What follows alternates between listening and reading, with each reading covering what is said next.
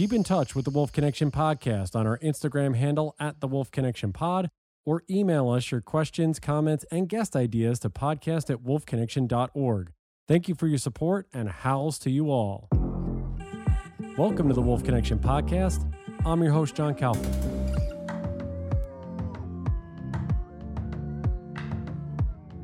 So we jump back to Washington State. So we had 2 Red Wolf episodes that you guys listened to consecutively. And now we jump back to the state of Washington to really a very interesting project. It was in a book that we finished a couple of weeks ago. And they mentioned the Washington Predator-Prey Project. And in one of those individuals is joining us today. She is a wildlife ecologist. I will run through her many impressive accolades. So she has a bachelor's in physics from Lewis and Clark College. She has mechanical engineering from University of Southern California. She has a master's in environmental science from Yale and a PhD from the University of Washington, where she's coming to us from today.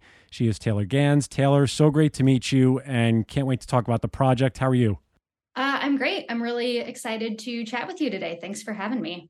Of course. Yeah, it's really great to dive into a lot of these projects, and especially when it's something that's put in perspective in a book that I think a lot of people have read.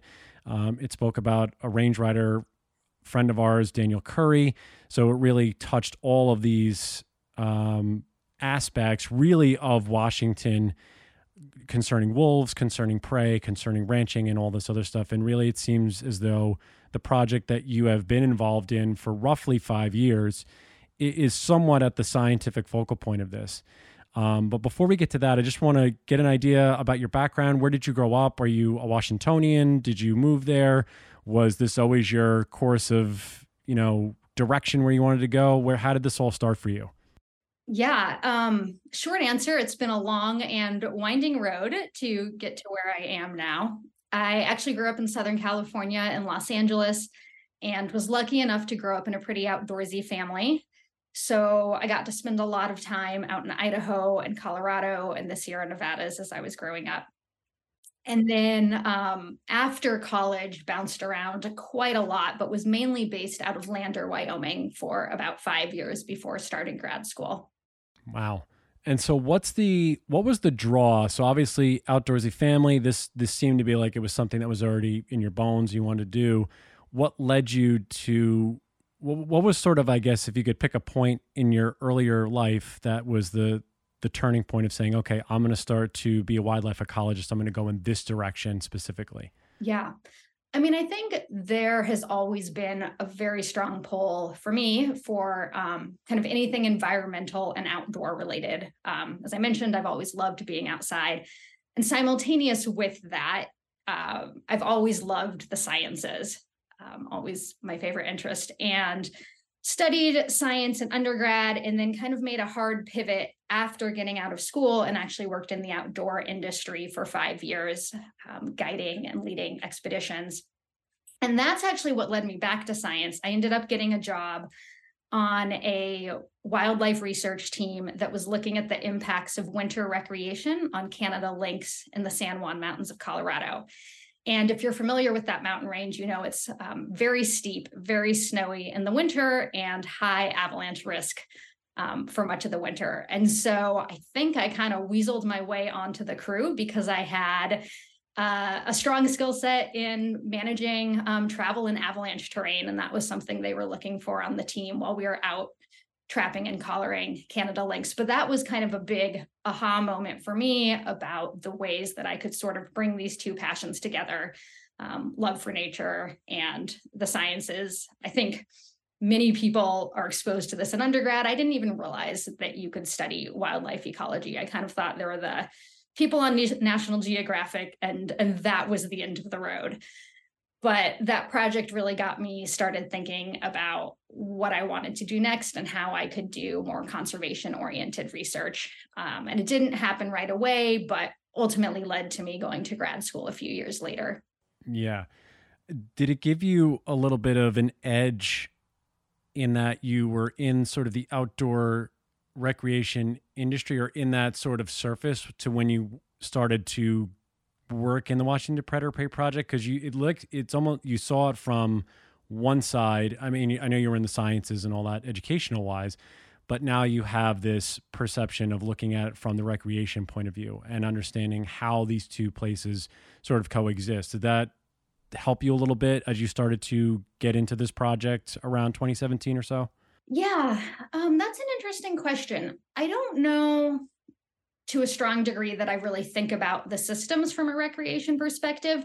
But in terms of doing field work and working with people, it's something I draw on all the time. So, both from the perspective of just feeling really comfortable outside, I can focus on collecting data. I've been out in all kinds of conditions and all kinds of terrain. And so that's not a stressful element. And then also so much of what I learned in terms of managing a crew of people. I worked for NOLS, the National Outdoor Leadership Team, for a long time, and that informs so much about how I think of collaborative research. So it certainly comes in how I do my work. Yeah. It seems like it's everybody we speak to, it really seems it's more about managing people as opposed to managing or studying the wildlife. It's really getting around those people issues that in order to get the work done. Yeah, certainly a huge part of just being out in there and collecting the data that you need. Yeah, absolutely. So just talk about just when did the Predator Prey project start, and what is the overall, I guess, focus or mission if anybody was to look at it? Because the website is, for a scientific website, is extremely well put together, and there's just a lot of information. So just give everybody, yeah, no, it's great. It's very clean. It's, looks graphically beautiful, but just give everybody, like, when they go on there, what's the main focus so that people get an idea of that? Yeah, so the Washington Predator Prey Project is all about looking at the return of wolves to Washington state and understanding how they're impacting the broad ecosystem. A large focus of that, and the part of the project that I've focused on especially, is understanding how they impact the ungulate population, so deer, elk, and moose in Washington, although moose wasn't a big part of the Washington Predator Prey Project. The really neat thing about this project is we have a number of different people working on it from different perspectives. It's a collaboration between the University of Washington and the Washington Department of Fish and Wildlife. And there are researchers on both sides of it. And so everyone is looking at this system from different perspectives. We have people who are looking at interactions between wolves and other top predators, so cougars. We have people doing research on interaction between wolves and mesopredators like coyotes and bobcats. I really look at things from the perspective of the ungulate population, and then also camera trapping work going on to look at really broad community dynamics of the wildlife. And all of that is really through the lens of human-dominated landscapes versus other places that wolves have been studied extensively, like Yellowstone National Park, Isle Royale, where these are protected parks and humans aren't living across the area permanently. What can you give us historically about the ungulate population in Washington state? Because this is your special, or this is something that you've studied for a while, because it's always a topic of conversation, a topic of controversy, however you want to spin it, whoever is, depending upon who you're speaking with, whatever group it may be. Where was the ungulate population sitting, I guess, prior to wolves making their way into Washington state, and where do they kind of sit now? Was there any sort of jump, negatively or positive? And what was, I guess, the social focus about ungulates, and the way that they viewed these animals as a populace? Yeah. So, I mean, I think in large part, the Predator Prey Project was started because there were concerns that this return of wolves could decrease the ungulate population. So the initiators of the project, which was actually the Washington State Legislature, really wanted some good science and good data to inform that. I think it's really interesting to think about the longer term ungulate dynamics. On the project, we are just looking at the snapshot in time of 2017 to 2021. So that is a pretty narrow 4-year period. And so we have a pretty good idea of what's happening in that picture. What we don't have a great idea of is what's happened over the longer time span, like 40 or 50 years. It's a very simple question to ask: how many deer are out there, and how has that population changed over the long term? It's actually a very, very hard question to answer scientifically. Deer are really hard to count. They all look the same. Um, and so there's not really good quantitative information on that. The Department of Fish and Wildlife here in Washington has information on hunter trends and their successes. And so you can infer some things from that. I certainly do a lot of talking with the private landowners that I interact with out in the field who have been incredibly supportive of the project. And what I hear from most of them is that, 40 or 50 years ago, there were a lot more deer around. However, there's a lot of things that have changed in the past 40 or 50 years. That was a period when pretty much all predators were exterminated from the landscape. That was a period of very heavy timber harvest. And timber harvest can actually really increase the forage base for deer. And so to say that the deer population could be less now than it was 40 or 50 years ago doesn't really tell us a whole lot about what might be driving that. That was likely a historical anomaly that is never going to occur again. And then if you want to go even further back to 200 or so years ago, that's an entirely other story. There probably weren't too many white-tailed deer in the areas that I research, where there's white-tailed deer all over the place right now. But in this kind of work, how do you make distinctions as researchers between population changes due to predator-prey dynamics versus CWD versus hard winters versus losing habitat? And if you really can't, then how do you come to confident conclusions about something with this many variables? Yeah. So the good news is we can do a very good job of understanding the factors influencing the ungulate populations in that snapshot period that we studied. So from 2017 to 2021. And I'm happy to explain how we do that. But we aren't able to compare very well to periods before that research when we don't have good, consistent data. So yeah, we can't say a whole lot about those longer term drivers, although there's other great research out there from different systems that we can infer quite a lot from. But we can't really investigate that. Right.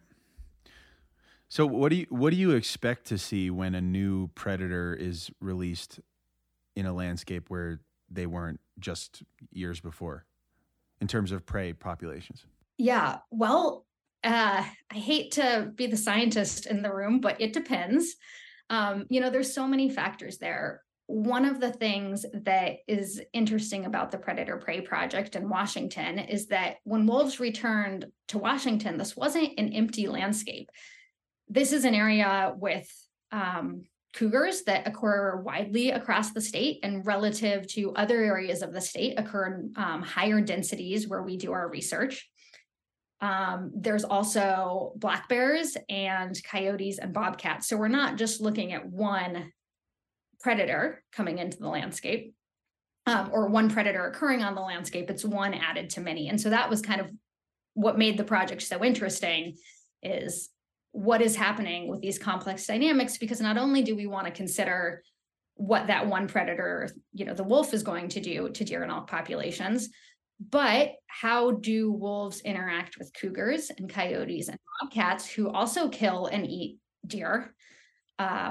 And so thinking about those indirect effects as well becomes important. Right. Because in theory, it's not, you're adding predators to a landscape, but it's not so much as like mountain lions kill 5 deer a month, coyotes kill 5 deer a month, and when we add wolves, they'll kill 5 deer a month, and therefore you'll have 15 dead deer a month, because wolves are interacting, like you said, with mountain lions and coyotes, and potentially throwing off their numbers as well. That's wildly complex, I assume, to come to conclusions about those things. It is, and what you're saying could happen. Right. That is a plausible outcome. Wolves could add to the mortality that's already happening and drive down that population. But the other alternative is that wolves and those other predators could be killing deer that would die of other causes, for instance, starvation. And so from the perspective I took on this project, it's really looking at both predators and the forage base and what's driving the population dynamics. Because if you want to understand what the population's really sensitive to, you have to look at it from both sides. Right. Have you seen differences in the forage base, as you were saying? Because is there a lot of timber harvest, or is that sort of shifted away? So is there less forage for the ungulates? Is it mostly like, what are you finding, and because you were saying how you could come to those conclusions before? So there were kind of two big things that we looked at regarding forage on the project. And to back up a tiny bit, we had two different study areas. One is in the Okanagan National Forest, kind of centered on the Methow Valley area of Washington. For those unfamiliar, that's the east slope of the North Cascades. That area has been really hit by wildfires in the last 20 or so years. In fact, 40% of the area has burned in a wildfire since 1985. And that's actually a really big driver of forage dynamics in that system. Over in Northeast Washington, which is our other study area, there is quite a lot of timber harvest. I think it was something like 25%, about a quarter of the forested area has been harvested for timber in the past 20 years. And in both those cases, you remove overstory canopy, you remove those trees, a lot more light reaches the understory and it triggers the regrowth of vegetation. So both of those things actually benefit or increase the resources available to deer. Okay. So, and as the wildfire, because I know, again, living in California for almost a decade now, I tend to somewhat understand about when people talk about we haven't had control burns for a long time to basically regenerate the forest. Have these wildfires, I know some of them have been extremely huge over the course of time, but has that seen a positive effect in the way that you were saying just now about the timber harvest, where all that there, it's like regenerating sort of that undergrowth and letting things to try and cleanse? Or has it been a negative aspect to all of the life that's there because so much has been taken away via fire or clearing? Yeah. So I wasn't able to get the funding to go in and actually measure forage regrowth after the fires, which I was able to do for the timber harvest. However, one of the things that was really interesting and surprising to me is that when we looked at mule deer movement in these burned areas, they were really using even those really severely burned areas after the fire for the regrowth. So that's telling us that this is still valuable habitat to them, at least in the summer. And that suggests at least that it's probably due to that increase in vegetation that they're choosing to use those areas. So at first, the fire has an obvious negative impact on foraging, right? Because it's burned it all. But then, given there's enough moisture, or at least an amount of moisture or of rain, then how long does it take for that to kind of turn into now, I guess, a place that deer might go back into, because it does have this new regeneration, and I assume that regeneration is also fairly high in nutrients. So how long does that kind of take? How long is that cycle before deer would move back into an area that has been burned years before? It's quite quick, really within a year or two, even later that season. Wow. And crazy. I think one piece that I should explain is that we're often talking about these very thick overgrown forests. So there's no light reaching the forest floor, and there's nothing green growing in the understory. So then as soon as you clear out that canopy cover and the light's reaching it, you have all this, grasses and forbs and herbs growing up in there that the deer can target and eat. And it can come back quite quickly. Yeah. That is wild. Yeah. Cause I think people, I would imagine, when they hear about these things about timber harvest or wildfire, obviously, I think the first go to is negative, Mhm. obviously because of just the devastation, the destruction, whatever it may be. But I mean, out here in California, it's more when you get to the home, everybody who loses their houses and things like that. And obviously we're talking about wild places that we don't want burned as well. But I think to see the positive aspects is good to note that there is a regeneration or a clearing that can happen, maybe more so in wildfire. I mean, how do people react about the timber harvest aspect of it? Is that part of the economy? Is that why that's done? Is it a controlled harvest? I'm not really aware of like how that works in Washington State. Could you shed a little more light on that? Yeah. So in Northeastern Washington, which is where most of that occurs within our 2 study areas, at least, that's a pretty large part of the economy out there. And it has been for a long time. And you really see timber harvest happening at all kinds of scales. So this could be a private landowner who has their 40 acres and they remove a few trees a year, from the back 40, what have you, to some really large scale industrial timber harvest where they are clear cutting everything across the mountainside. So it's a wide spectrum of impacts, but pretty prevalent in that area. And what are because I'll go back to the human aspect for just a minute, because I think what are you noticing, or what did you notice for the majority of the part while you were really in depth in this specific study about the predator-prey dynamic, I guess within the social tolerance aspect? Because again, we're not talking about, we are specifically talking about wolves to a degree, but there's so many other predators there, as you said, cougars and bear and bobcat and lynx or whatever it may be. So there's a lot in that section. Is it that people are accepting of the natural reintegration of these predators and understanding that prey is moving, ungulates are not going to stay in one place, the normal cycle of how nature is supposed to go? Or is there an anti-predator aspect that you've seen while you were working on the ground? Yeah, I think you get a bit of everything. Our study area in the Northeast is centered around Chewelah, Washington. And as you drive into town, I think about a mile outside of kind of getting to the main intersection, there's this big billboard, and it has some very dramatic photos of cougars and wolves on it. And I can't quite remember exactly what it says, but it's something to the effect of dangerous predators in the area. So there's certainly some strong anti-predator sentiment out there. I think there's some very loud voices on that side. And there's also people out there who live there because they love the wildlife, whether that's the predators or the prey species living out in that environment. So you really do get some of everything. I think most people have a much more nuanced perspective on it than is captured in the media.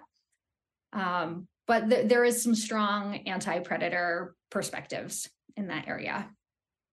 So were there obvious results to studying the impact that wolves might have on predators like mountain lions and coyotes, for example, or bears, I guess, as well? Like in a rapid fire form, do more wolves mean, not less mountain lions in the case of mountain lions, because they likely just disperse, I guess. But do more wolves mean less coyotes? Do more wolves mean more dispersed mountain lions, less mountain lions, less bears? I mean, what's the summarized version of that? Yeah. So some of my collaborators are still working on the research looking at cougar-wolf interactions. But we just had a really nice paper come out in Science a couple months ago looking at wolf impacts on coyote and bobcat populations. And it's a pretty cool story, because what we see is that wolves in the study area tend to live in the area where people are not. So people are mainly in the valley bottoms. Right. Wolves tend to be at higher elevation forested areas to avoid people. So because of this risk of being killed by a wolf, which is a very real threat if you're a bobcat, or especially if you're a coyote, these mid-sized predators actually come closer to the human population centers, Wow. trying to avoid wolves. Wow. But the result is they're actually much more likely to die because they get shot or trapped. So wolves do Wow. kill coyotes directly, but they also kill them indirectly by pushing them towards people, Wow. more than die by human causes. Wow. That's Yeah. wild stuff. Mhm. I didn't even think about the drive, just the indirect driving portion of that, of Yeah. moving the animals around, even though I kind of mentioned There's only before so about much the space. ungulates. It's like, at some point, animals get bumped Yeah. into human habitat, or Yeah. humans Yeah. are in animal habitat. Yeah. However you wanna look at it. Exactly. Wow. That's craziness. Taylor, when you're describe the areas too, because you're mentioning Northeast Wide, like describe the study areas, because it seems as though we're talking about massive. Are they massive forests? Are we talking, tall trees, shaded areas? Like where are you guys?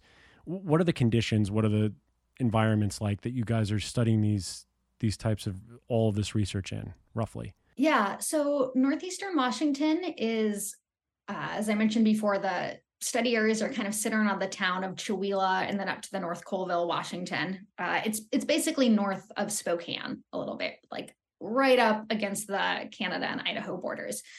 So it's these beautiful rolling mountains that are pretty historically densely forested with hemlocks and Douglas fir and some ponderosa. Some big old trees, if you can find areas that haven't been harvested, certainly at some of the higher elevations. And there's a very active timber harvest industry in there. So it's really patchworked by these clear cuts that have happened. You can actually see it if you're looking, at Google Maps imagery or something. It's like a checkerboard pattern through much of the area from those timber harvest effects. And then along the valley bottoms, you see a lot more agriculture and ranching. The towns there are pretty small, maybe a couple thousand people, if that. And summers are warm, winters are cool and snowy. So that's our northeastern Washington study area. One of the things that makes work interesting out there is it's about 3/4 of the land is privately owned. So a lot of work to interface with private landowners, which is really wonderful and also can be very challenging and complicate data collection. On the other... Oh, go for it. No, go for it. I was going to say, on the other hand, our more north central Washington study area, kind of in the Okanagan National Forest on the east slope of the North Cascades, really centered around the Methow Valley, Mazama and Winthrop and Twisp, if folks are familiar with that area, is quite a bit drier. It's also very forested, but bigger mountains, steeper terrain, rockier and drier as well, and has been really impacted by wildfires in the last 40 or so years. Does the wolf population seem to hang out at high elevations all year round over there? They tend to be at higher elevations to be away from people. And wolves are particularly well adept at navigating really snowy landscapes. So more so than some of the other populations or some of the other species there, they tend to be at higher elevation through the year. So they're not migrating much in terms of elevation changes. Like are they following elk in their winter ranging and their summer ranging changes, or? Yeah, that's a good question. It isn't something that I have specifically looked into, but when you look at what a wolf can cover during a day, I mean, that is about the extent of what any of our elk might do in a seasonal migration. Sure. The elk in the area we were studying them are a little bit more nomadic than strictly migratory, of having like a very distinct summer range and a very distinct winter range. But when they do move about, I mean, that's nothing for a wolf to cover in a short period of time. Wow. I guess that's true. Yeah, because it's wild. Mm-hmm. Does that checkerboard aspect of that northeastern study area, have you found that, and again, I guess we're talking about historical to roughly now what we're talking about in these 4 or 5 years, or what you guys are studying, is that dynamic seem to fracture a lot of these populations in terms of where they can go, where they can migrate? Because if we're talking about animals that are trying to find their way to a safe spot, wolves, if we talk about wolves, they're trying to stay away from humans. So there are certain parts where they obviously know that humans are, they're going to stay away from that. Same for ungulates, same for bobcats, same for cougar. Obviously, does the patchwork make it more difficult? Have you guys been able to sort of see that over the course of the project, or have they adapted enough to where they just sort of know these checkerboards or these squares are places we're going to stay out of if you're strictly looking at it from a satellite view or just looking at it on its face? Yeah. So most of those, checkerboard spots that we're seeing are areas that were harvested for timber sometime in the past 20 or so years, probably. That can actually be really good habitat for some species. So for instance, white-tailed deer, which I spent quite a bit of time studying, really thrive in those environments. Again, you clear out all that overstory that wasn't letting light hit the ground, where there was nothing growing on the understory. When you remove that, it actually triggers a lot of vegetation regrowth. And so you will often see quite a lot of deer in those areas. It can really benefit them. And actually, some of my research has showed that the timber harvest in the area has actually benefited the deer population and kind of positively influences their population growth rate. So when you talk about these habitat changes, it very much depends on the species that you're considering. Right. Yeah, because you want to make it clear that it's certain things will help others, and like you were just saying about the bobcat and the coyote that are being pushed down by the wolves, coming back into those higher elevations, they come into the town portions, and that's where we see, I guess, the hunting and the trapping and those animals being affected that way. You also studied, I believe, and correct me if I'm wrong, you studied snowpack dynamics, right? Was that something that you were involved in a little bit? So I did a little bit of that work on the Predator-Prey project. That's actually what I'm focusing on more now, though, for some research. Yeah. On the Predator-Prey project, where we were looking at it, is kind of the flip side of those wildfires. So I talked a little bit earlier about how the fires burn through and it triggers the regrowth of the understory vegetation for deer. Well, that's just half the story. That's in the summer. In the winter, you don't have those big branches that collect snow as it's falling if it's a burned area. And so you actually can get much deeper snow in a wildfire burn than in an intact forest where the falling snow has been caught by the branches. And so as a result of that, or we think because of that, in the winter, deer were really avoiding those burned areas. And so it's kind of a double-edged sword where the fires benefit the deer in the summer, but restrict their habitat options in the winter. Right.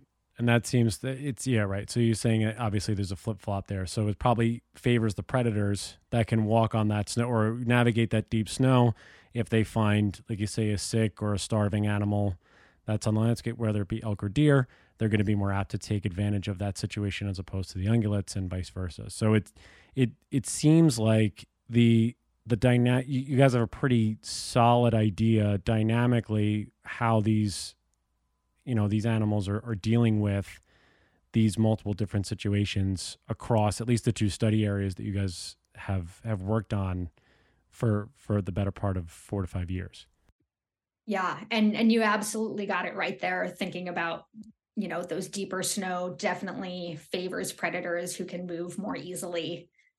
In those environments, their paws kind of spread out and act like snowshoes, whereas deer hooves or elk hooves are going to sink right through that snow and they become really vulnerable to predators in those conditions. Yeah. So when you're looking at this, and you're going into this more with the snowpack and things of that sort, how many when you look at the project as a whole, the Predator-Prey project, how many different studies at any given time are going on, I guess at the same time, that, it seems like a comprehensive study of the area or the areas that you're talking about. So, because I know you said there's one that's working on cougar wolf dynamic. There's another one that's, you just finished up we're talking about the ungulate research.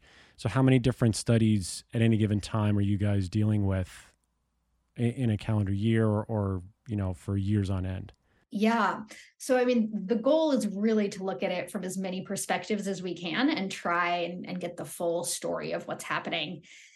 We were collecting data concurrently for all of those projects very intensively from early 2017 through the end of 2021. That looked like putting collars on white-tailed deer, elk and mule deer, cougars, wolves, bobcats, and coyotes, and then trail cameras across both study areas. And so that was the really big data collection efforts. We had 5 different kind of principal investigators who are the project leads, 2 from the Department of Fish and Wildlife, 3 at the University of Washington. And then, many other folks involved from the Department of Fish and Wildlife as well. And then, many other folks out in the field collecting data with us. And up to, I think, 5 different grad students working on this project. So a lot of research going on. And we're really just at kind of the front wave of starting to get some of that work published, which is really exciting. And how have those collaborations been? I know reading through, and the book that, by the way, I was referencing is The Return of Wolves. That's by Eli Frankovic, I think is how you pronounce his last name. Eli, I'm sorry if you're listening, if I screwed up your last name.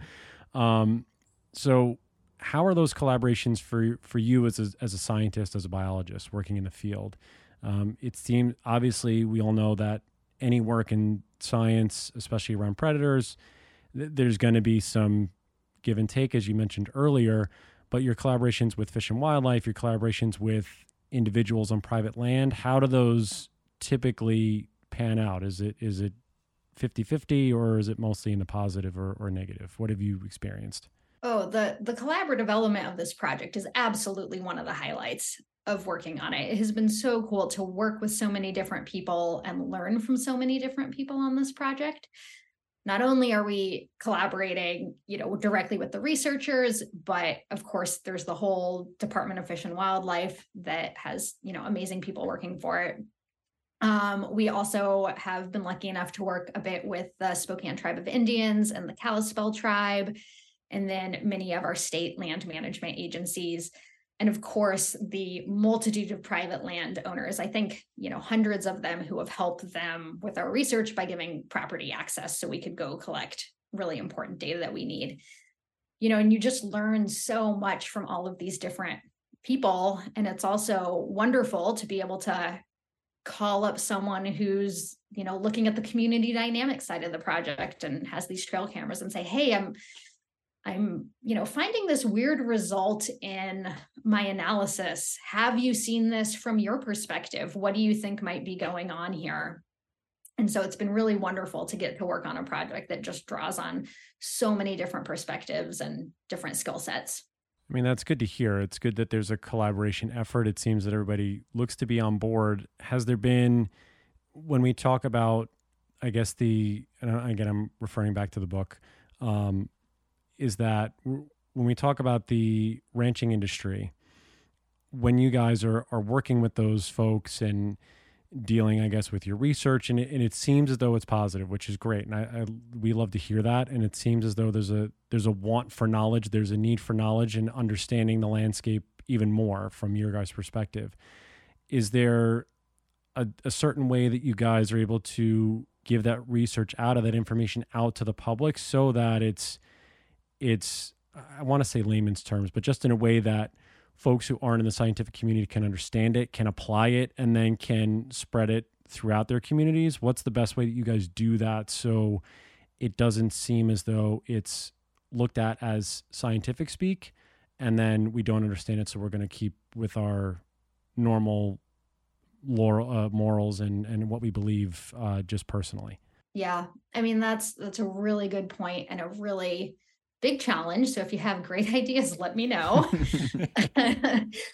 But, we've tried to do a lot by going back to the study areas as we've had more research findings come out and do public talks where we can share our findings with people.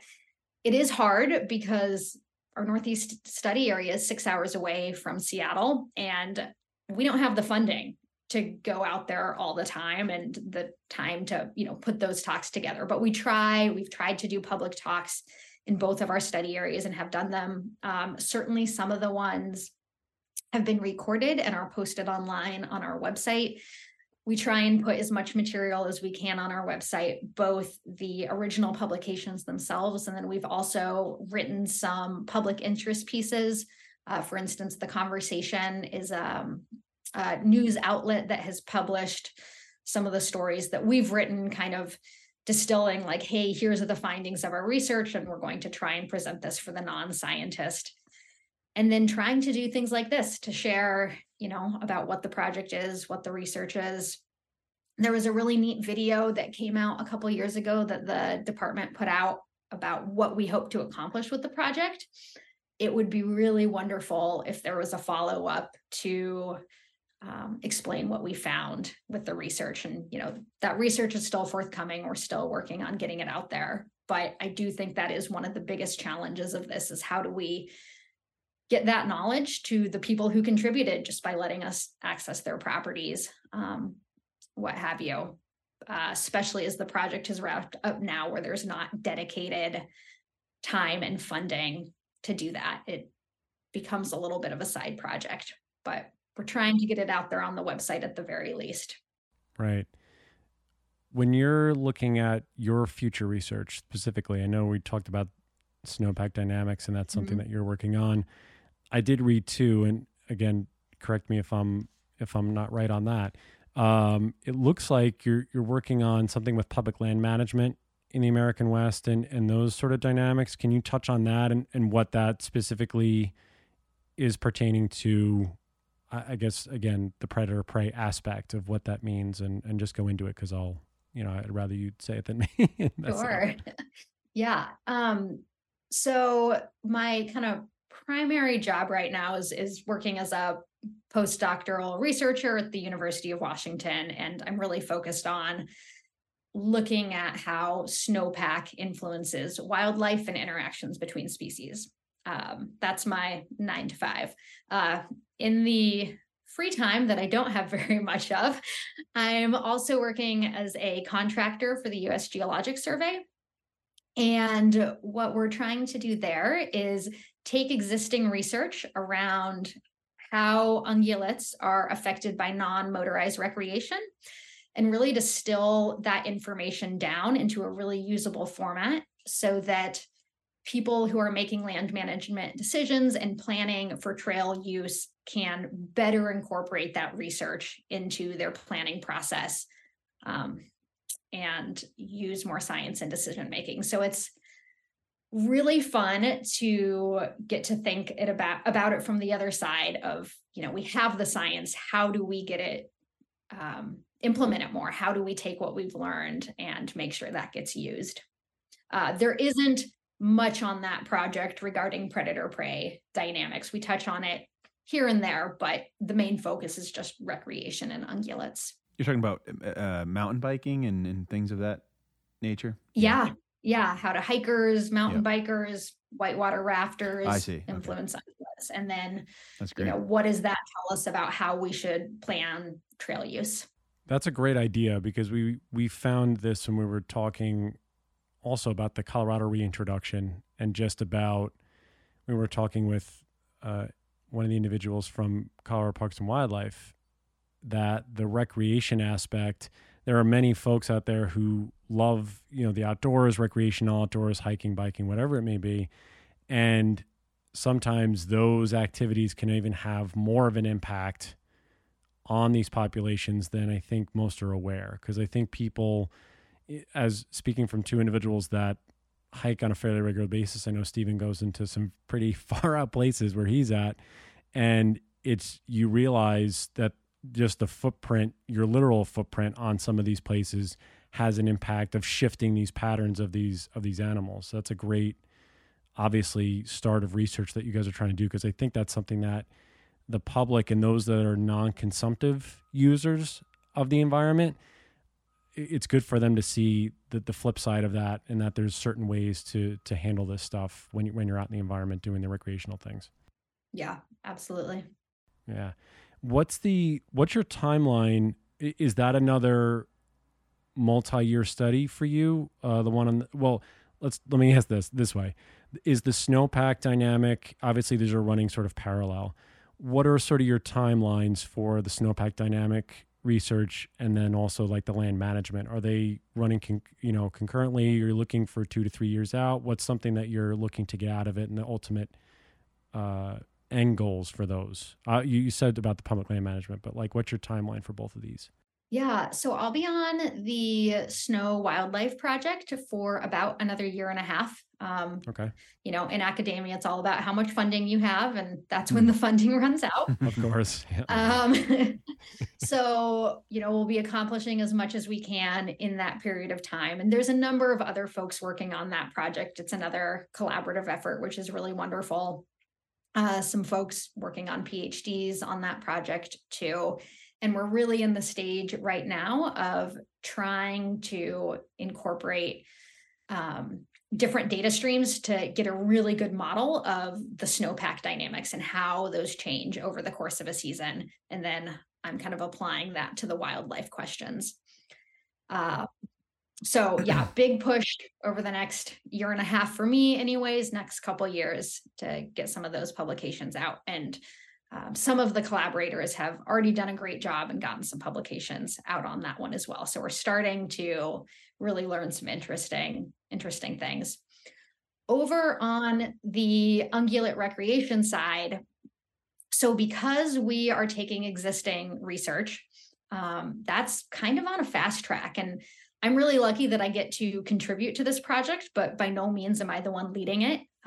It's here and there as I have time to contribute, and I'm lucky that other people are really driving it forwards. But we're hoping to have these documents out for it early next year. So hopefully getting those to managers and decision makers soon. Wow, very cool. That's great. That's fantastic. That's really great. Yeah. I guess to summarize too what you've said, and thank you for really explaining this project, because again, as we're reading the book, it just sort of highlights here, and not highlights, but there's a good sections of it, and you just don't know all the work that goes into it and all the collaboration that happens. In your professional opinion, or your professional, what you've seen over the course of time, and you may have answered this already, and I apologize if I asked it again, do you feel that because the collaboration is so good between the community, between the agencies, between the project, between your research that you've done, that the social tolerance aspect, I know obviously there are people that dislike predators for whatever the reason may be, but do you feel because the information is out there, because the collaboration is so transparent, that there's a little bit more of an acceptance of the natural environment in the way that it's supposed to be with the predator-prey dynamics, not only for wolves, but also for, bears and cougars and other predators that are there in the landscape? Yeah, I guess I should clarify that the perspective that the collaboration has been really productive and valuable is very much my perspective on it as a researcher. Got it. I don't know that that's the same perspective of many of the private landowners out there, or folks who are living in these study areas. I have certainly found that when approaching people and saying that I was coming from the University of Washington as a researcher, as a grad student, that they were much more open to our research and our project than, some experiences that folks at Fish and Wildlife may have. I think, as a grad student, you're lucky in that you're not at all engaged in the management side of things. Lucky in terms of how that shapes your perspective, or the perspective of landowners in working with you. I guess unlucky in the sense that, you don't really get to contribute to that, but,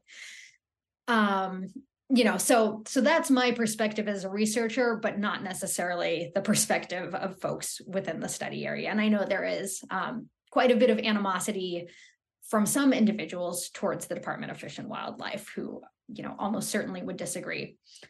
That said, some of the researchers on the project, we have made a really big effort to try and get the research to people and to try and share it. I know we could do better.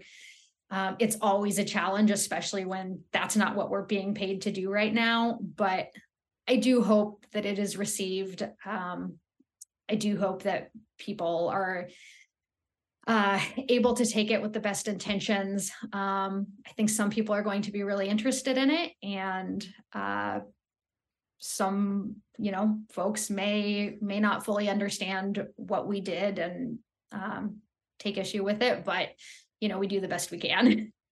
No, you guys are doing a great job, and I think it's, again, I do, anybody who's listening to this, definitely go to the website. Actually, Taylor, can you give everybody just the best place to look at all of this research? Because I think I have the website up, but I'd rather, have everybody hear from you. Just give everybody the website, places that they can find this research, places that, they can find all this information, so that even if they're outside of the state of Washington, they get an idea of the research, the information that's going out there, that's the effort that's being put into these dynamics and making sure that everything gets out there to the public. Yeah, the best place to start would be going to predatorpreyproject.weebly.com. And if you just Google Washington Predator Prey Project, you will find our website. And we have made a really big effort to keep that updated. If you look at there's a products tab on that page that shows all the publications that we've created and other associated items. You can watch videos of presentations that we've given. And then there's another tab has an updates and in the news section. And so any kind of publicly oriented pieces you can find there, from articles that we've written for the general public to films and other interviews, and eventually this podcast will be listed there as well. So the Predator Prey Project website is a great place to start, and we've really tried to make it a hub for the academic research and the public side of the project. That's awesome. And my last question, actually, no, that's my last question. All right. Sorry. Sometimes I get brain farts. My last question for you, Taylor, is when you hear the word wolf, what is the thing that comes to your mind? I think of an incredibly resilient creature that's also incredibly challenged, living in the Anthropocene, living with humans.